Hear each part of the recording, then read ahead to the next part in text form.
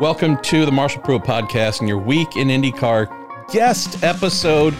But we have a guest, guy who's become the busiest IndyCar driver I know of right now. That is and I say that in all caps, the Oliver Askew, your 2019 Indy Lights champion.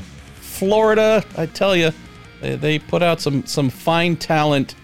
Tell us how you're doing in this crazy little week of yours so far. I'm doing good, Marshall. Thanks for having me on. It's been a while. It's good to be back.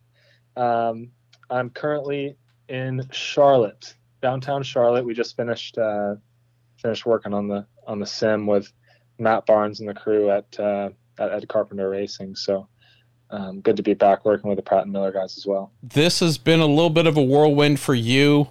I'm so glad that we get to have you here back on the show, brought to us by Cooper Tires, the Justice Brothers, and TorontoMotorsports.com. So got about a half hour. You've been up since very early. You're a man moving all over the place. And yes, you have a reason to be doing simulator work with Ed Carpenter Racing, the super awesome racing engineer that is Matt Barnes. That's because a guy that is in high demand, well, he has your name. Let's start with Ryan Terpstra, who says, let me start with the obvious. Will you be racing this weekend? Bryce McKean also asked, has he spoken to Ed? And these are two things that came in before your confirmation last night, that would have been Tuesday night, that you are indeed stepping into the really quick number 21 ECR Chevy for our pal Renus VK, who two of you fought over that 2019 Lights Championship. Tell me about getting this call up. We're going to get into last week and obviously in standing in for Felix, but you two were pretty darn good rivals, friendly rivals, but you took it to each other in 2019. Among the strange things in your world, here you are stepping in for Renus. Tell me about this process, brother. How did all this come together? So I get a call from an Indianapolis number, probably, it was like 10 p.m. Monday night. I'm obviously going to pick up the phone because it's coming from Indianapolis. It could be anyone. And he goes, hey, it's Ed Carpenter calling. How's it going? And I didn't know what he was calling me about at 10 p.m. at night. And then he said, yeah, we might have an issue. Are you going to be available this weekend? And I said, yeah, as of right now, I'm available. And then we kind of just went on from there. He called me the next morning to explain more. And here we are with you stepping into a role in IndyCar, not unfamiliar, the quote super sub, right? There's some drivers who 10, 15, 20 years later, Oliver, are still referred to as super sub. Roberto Moreno's one, Memo Gidley's another, but folks who, boy, definitely there and gamers if there was a need. Tell me a little bit about this call and the thoughts of like, okay, well, I just had to scramble to fill in for Felix, but at least I have a few more days to do this, or what changed in your mindset of, all right, well, I was planning to go to the beach this coming weekend, but I guess I'm playing race car. Just tell folks about the mental adjustment, and then also maybe even just the scheduling and planning things that drop in your lap in an instant. Yeah, well, I do have to say this isn't the most ideal circumstance. This isn't how I want to be in IndyCar racing, and I certainly don't want to see, guys getting hurt and unable to drive. I hope both Felix and Renus get back to the series as soon as possible. But yeah, it's I was already planning on going to Road America.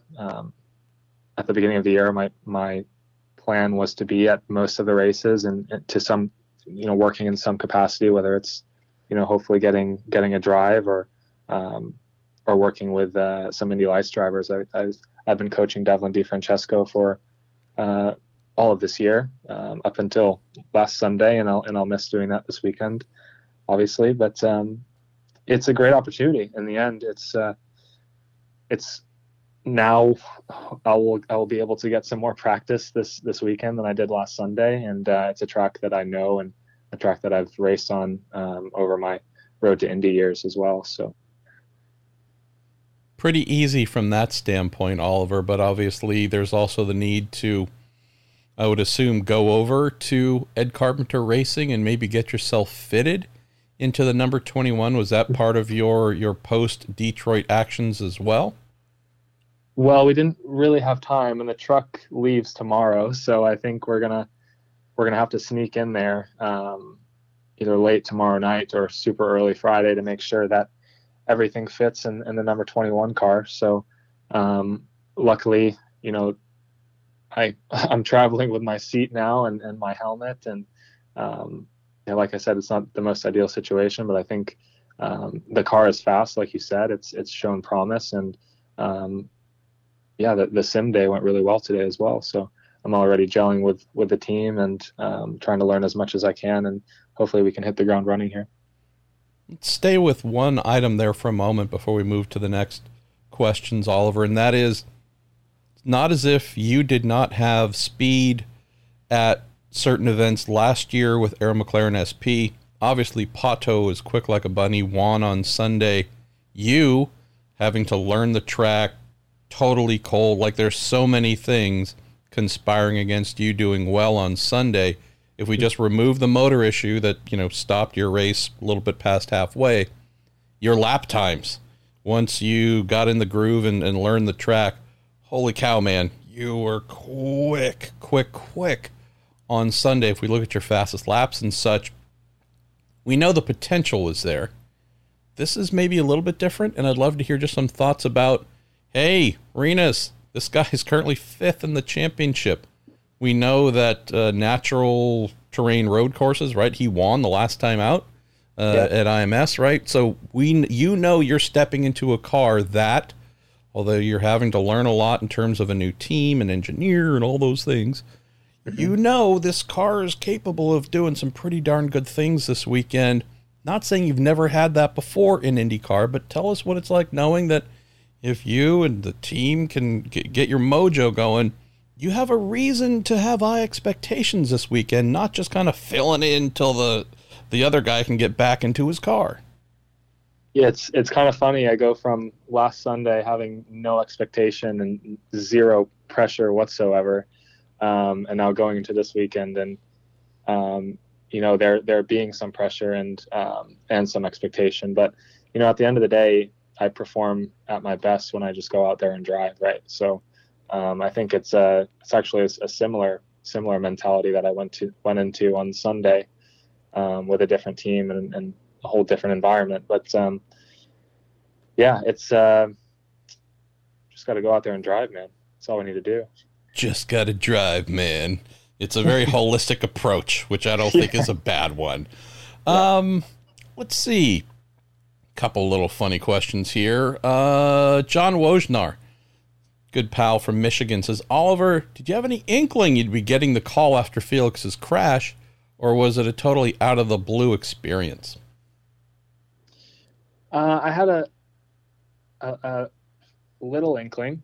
I believe I was one of the only drivers in the paddock there with a seat and helmet ready to go, and obviously with my experience last year, it seemed like a no-brainer for the team to have me jump in. So I was very fortunate to have that opportunity to, and it was also very cool to see, from the inside how much progress that team has made over the winter, and to work with some good friends and old engineers again. So, man, I have to say that track is not easy, and I honestly didn't see my lap times until yesterday. Actually, someone posted the best laps from the race in the finishing order, and I saw I ran like a 17.2, and it was pretty competitive. I don't know how consistent I was, but when I'm out there, I only look at my delta times, and that's compared to the quickest lap that I ran. So I was pretty happy with that. Let's also talk about, I think I texted you right away after I saw that you were going to be standing in, about awkward, knowing that last year didn't end the way you'd hoped, right? I mean, obviously you'd still be driving for them if everything had gone the way as desired, but was there any kind of awkwardness of like, hey, ex-girlfriend, thanks for asking me out for dinner. What exactly is this for? Was there any of that, any butterflies like No, that, or were you cool? no, not at all. And I think it really sent a good message, to the paddock and the racing world. There was no bad breakup last year. It was all, I think it was all very, um, very, very mature of us and how we went about, parting ways last year. So, um, I think it was all right. Good. Well, as I posted on the good old tweeters that, hey, this is what happens when you don't burn bridges. And Right. even if things don't go the way you'd hoped, this is what happens when you leave on good terms and are eye to eye with one another. And guess what? Sometimes you get awesome surprises like this. Mention the track is certainly more difficult than expected. Our pal Lance Snyder says, after a little bit of time out of the IndyCar routine on one of the hardest, and I'd also say hottest, street course races, how sore were you Monday morning? Honestly, not as sore as I thought I would be. Granted, I did miss the last 20 or so laps of the race, but still, for how difficult the race was, I was surprised I wasn't as sore the next day. But I guess I didn't race all weekend, right? It wasn't a normal situation. But yeah, it was super bumpy, very, very high grip. I noticed the steering wheel was super heavy. I have been racing an LMP3 car with power steering, so I don't know exactly Lucky. how much that plays into things. But it was good to be out there and get those IndyCar get the IndyCar blood flowing again. So Mark Leonard is curious about, since you have been doing some LMP3 stuff in IMSA this year, I don't know, winning the season opener at the Rolex 24. That's not so bad. Curious if you've changed up your training regimen at all. And then Daniel Summersgill is also curious, since you've now raced IndyCar and LMP3, do you find one more challenging to drive than the other, one more exciting, and so on and so forth? Yeah, it's a good question.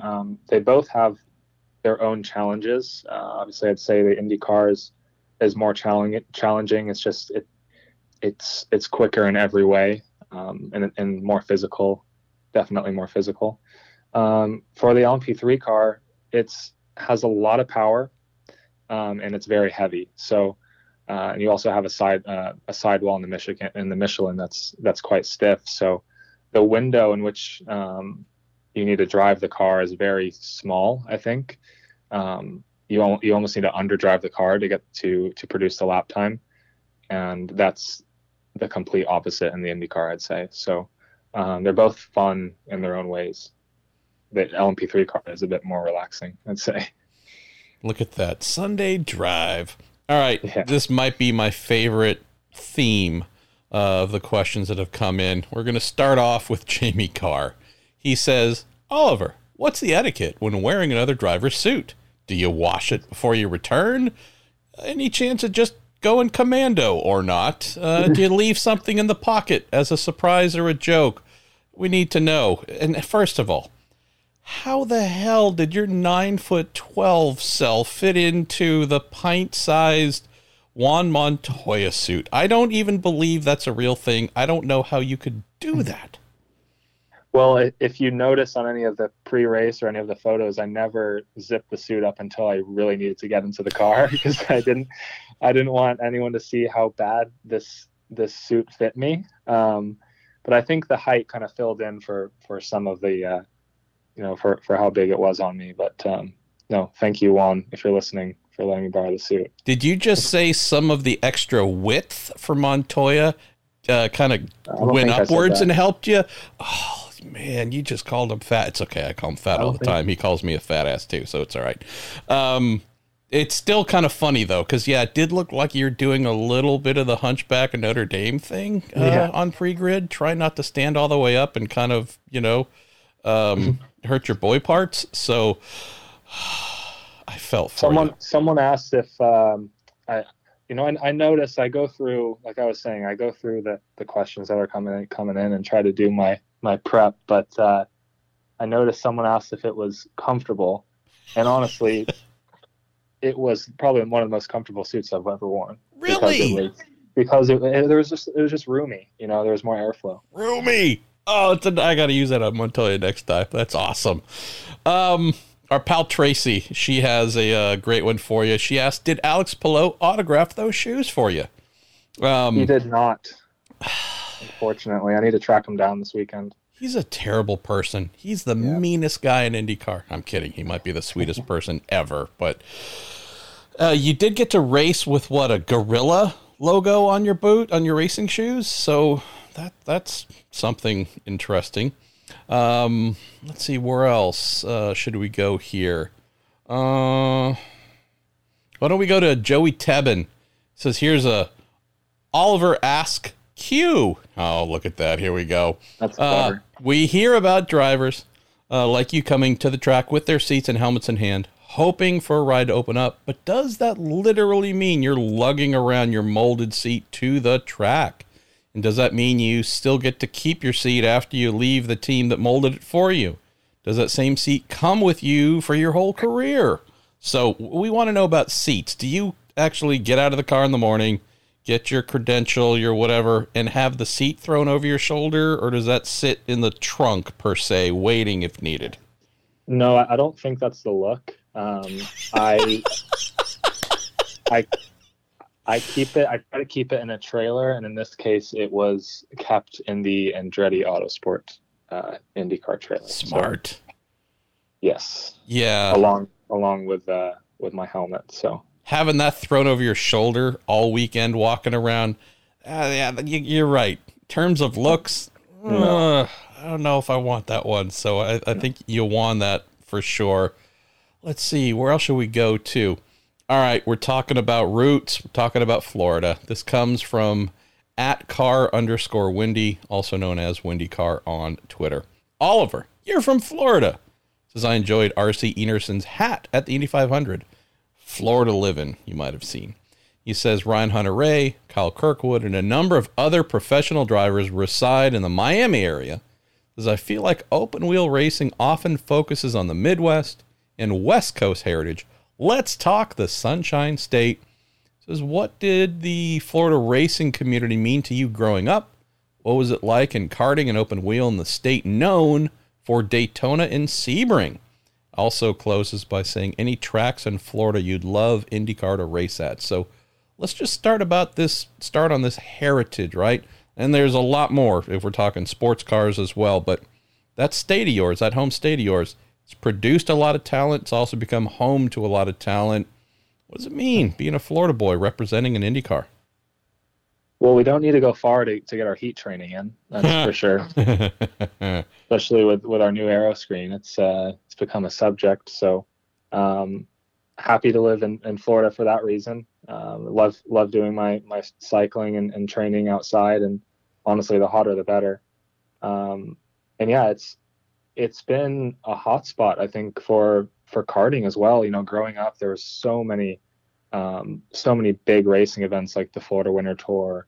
We had a great regional karting scene when I was younger here, or not here, but back home in Florida. So a lot of great talent and great people came from that scene, and it's still a good karting scene. So seems like either you're born in Florida and raised raised in the racing scene, or you end up moving there from somewhere else in the States, so or from other countries. So talk about the pride side though, because there are a number of drivers who strongly represent wherever they're from, could be internationally as well. Is that a part of things for you, or is that something you keep on the back burner a little bit? No, I definitely have pride in coming from Florida and growing up in Florida. Jupiter is where I've grown up, and there's a lot of golfers there actually. Who that's what Jupiter has been made famous for. But hopefully Kyle and I can put it even more on the map for racing. Mention Kirkwood. Tell me about watching him, knowing that obviously last season's Indy Lights championship was canceled. Had a great weekend, obviously, in Detroit with back-to-back wins, getting his third, adding to the one that he got earlier this year. 3 wins now. Definitely tightened up the points race in Indy Lights. Knowing the two of you have been protagonists, but also, pretty good pals throughout the years coming up in Florida. Any thoughts on how your man's doing, trying to get himself one of those Indy Lights titles like you have? Yeah, I think it's going to be a fight till the end this year. It looks like HMD's doing a really good job prepping their cars and producing fast equipment, and they've got some good drivers there too, and David Malukas and Linus, who are battling Kyle in the championship right now. So it'll be interesting to see how the season plays out. Obviously, it'd be awesome to see Kyle and Andretti Autosport do well. Seems like he's on a roll right now, but we'll see. Honestly, when Kyle and I talk, we don't often talk racing, so we kind of keep that separate in our friendship.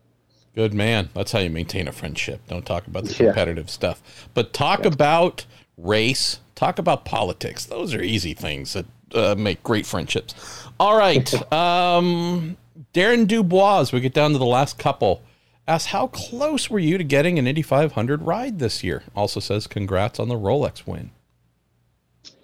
Close, but no cigar. I think that was a goal heading into the off season, knowing that it was kind of late to get a full season put together. Being released, I think it was back in November, so it was quite late in the silly season, as we say. But there is always next year, and hopefully we'll be running a full season. See, that's my guy right there. We're going to do more than hope. We're going to make that happen.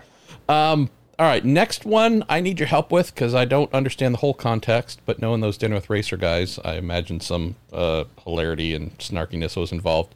Ricky Zagata says, Oliver, did you find it entertaining that the Dinner with Racers guys took up the issue with your FIA driver rating? And for IndyCar fans who aren't aware, in sports cars, there's this bizarre driver rating system that gets used, and based on what type of metal you are rated as, platinum, gold, silver, or bronze, in some classes, like the LMP3 class where Oliver competes with Andretti Autosport, based on the rating you're given by the FIA, it could scrub you out of some classes.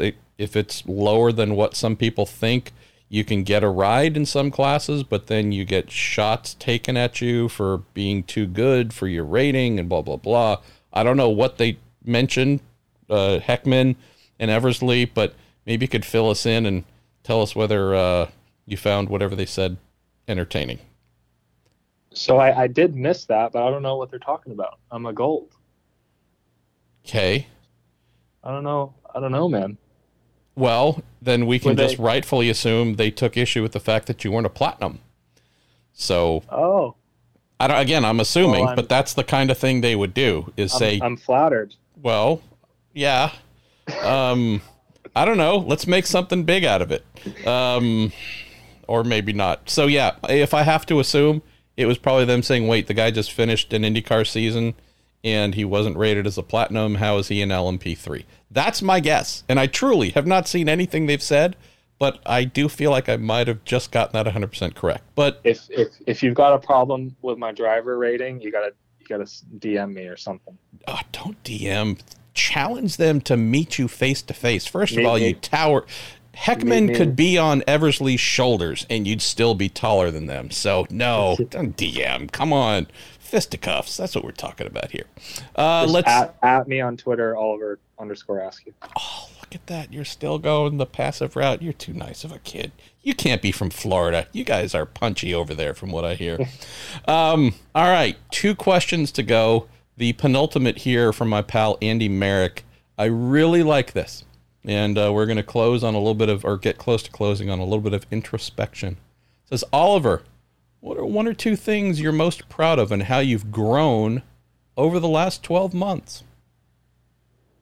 That's a really good question. I think I just I understand myself more as a racing driver and as a person, and how to get the most of myself out of myself as an athlete. I think that's a good way to put it. You know, the more race weekends are under my belt, you know, the better I understand how, you know, I need to prepare my nutrition and my mindset and everything. It's always important to me. So yeah, I think the older we get, the wiser we get, and the more experience we get.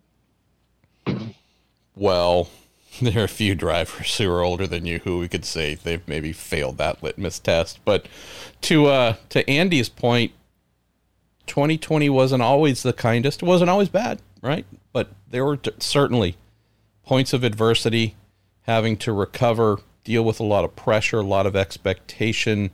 That's the part that I think is most interesting, Oliver, because you present yourself as a more evolved person over this relatively short time span. Your interviews, for example, on NBC were loose and fun and playful. I didn't see a lot of that in your rookie IndyCar season, and I can understand the reasons why. But again, just looking the outside, it looks like you have, as you mentioned, come a long way. Do you feel that? Is that all natural? Is some of that, you know, intentional? I'm going to make this change and try and improve this, that, and the other. Curious nature, nurture, you name it. You know, that's funny. You're the second person who said that or commented on my interviews, and honestly, I was a little worried because I haven't been doing many interviews for, you know, 6 or 7 months now. I think it's, you know, maybe less pressure, less corporate pressure. That could be it. Yeah, I think I'm just focusing more on just being myself now. Oh, well, keep doing whatever you're doing, man. It's working. And it's also great to see IndyCar Paddock responding and giving you the respect that you deserve. That, hey, this is a guy we can trust on short notice to do good things for us. So, you know, again, these are a lot of things. You're getting a lot of feedback, maybe even nonverbal. The actions and reactions of the paddock are telling you a lot about how you are regarded. So that makes me really happy for you. Let's close on this. Just a little bit of fun. This comes from Liam at High Tech Love Bot, which is one of the better Twitter handles I've seen in a while. Says, Oliver, how was it to be reunited with Pato last weekend? Says, I saw a lot of support from a lot of the paddock for you, but it was especially great to see that friendship, at least on display on camera again. Tell us about that. You had a great Sunday, right? But this seemed to be a very inclusive thing that you were a part of to close out the weekend. What was it like being back part of Pato's world and also just getting a lot of love and support from, I guess, the paddock in general? Well, he hasn't changed at all. You know, he's still this little bundle of energy that everyone's feeding off of all the time. And yeah, I think he's become a more well-rounded driver, I'd say. You know, I noticed that his feedback has gotten a lot better. You know, his focus, I think, has gotten a bit better as well. So it's really, really good to see. And obviously we're seeing that in the results. So obviously super talented guy. And I think we've always had respect for each other. And, you know, we've always gotten along. So, you know, I understand that our personalities are extremely different, but I think that's, you know, that sometimes works. Well, amen to that. Happy for you, Oliver, to see things developing in the way that they are, and hopefully the rest of your year is just exceptionally busy, not only on the IMSA side, but boy, getting you in an IndyCar, not because of adversity, but on merit. I'm going to keep crossing fingers and other appendages, hoping that we get to see your name on an entry list at some point later this year, maybe more than once. maybe as some teams are trying to figure out what they're doing for 2022 and whether the Oliver Askew experience is something that they need to have. So congrats on what you've gotten going again, and hopefully we have some great stuff to talk about again after Road America. Thank you. We'll speak soon.